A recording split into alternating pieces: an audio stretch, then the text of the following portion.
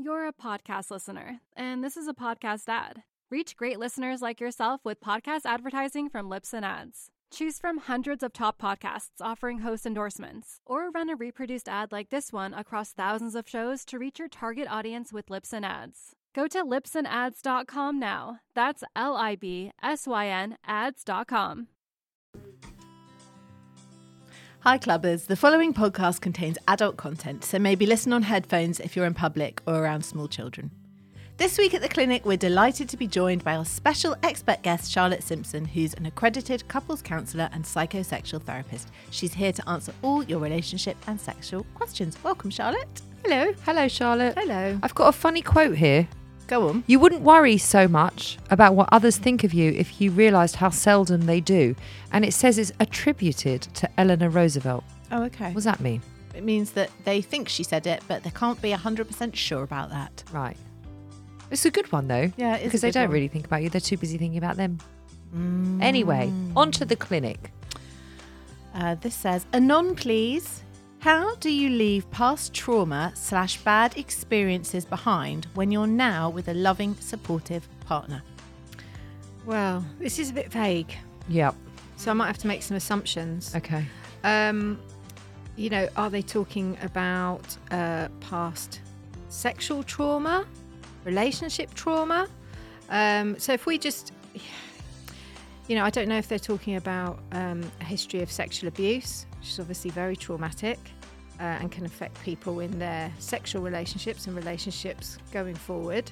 So, all of this really depends. I think where trauma is concerned, they might need to get professional help because it's really important that they don't traumatise themselves or their partners don't traumatise them, without intending to, obviously. Because if certain things are triggering for them, what happens with trauma is the feelings that you felt during the original trauma, whether it went on for a long period of time or a one-off event, come back. They come back in the present with the same amount, they're not diluted in that whole process like a memory. So yeah, I think that this is quite a tricky one to answer in that sense. But I would say, if it is sexual trauma, there's a really good book called The Sexual Healing Journey, A Guide for Survivors of Sexual Abuse by Wendy Maltz. It's like a self-help guide. That's a nice book.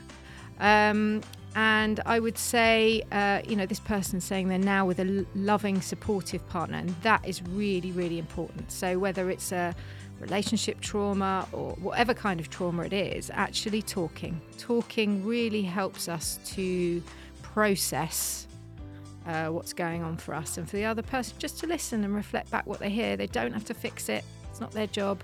They just need to be there alongside the person and hear what they're saying. Nice. And it's really important that they discuss the things that might be triggering for them, so that the partner is aware, and find ways and think about together what helps keep them in the here and now. So right now, with my loving, supportive partner, I'm safe, and just ways of remembering that and holding on to that. That's lovely. There's also a lovely theme running through a lot of your advice, which is just being in communication with your partner. Talking really important is the most important thing. Yeah. I think that's probably one of the most helpful things, which is why people come to therapy. Yeah. They process things when they talk. And they're heard. Yeah. What is the challenge of the day, Charlotte? Tricky one, this, because I don't really know the details, but I would say discussing this with their partner, what helps keep them in the here and now, and knowing their triggers. Nice. Lovely. Thank you. You're welcome. We'll be back tomorrow with more from the clinic. Bye-bye.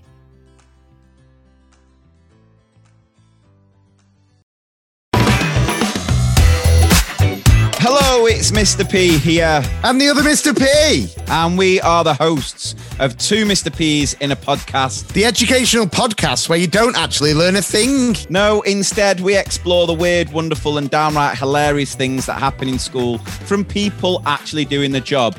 We reminisce on our own time at school, funny things we experience each day. And of course, we share your hilarious stories from the chalk face. So if you work in a school or just want a nostalgic trip down memory lane, sit up straight, fingers on lips, and get ready for the lesson.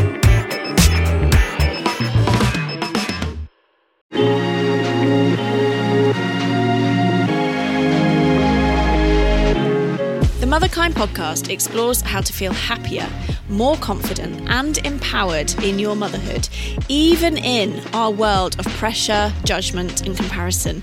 I'm your host, Zoe Blaskey, and every week I speak to an incredible expert to share actionable steps and powerful lessons to living your life as a mother with more joy and unapologetic confidence. Listen wherever you get your podcasts, just search Motherkind.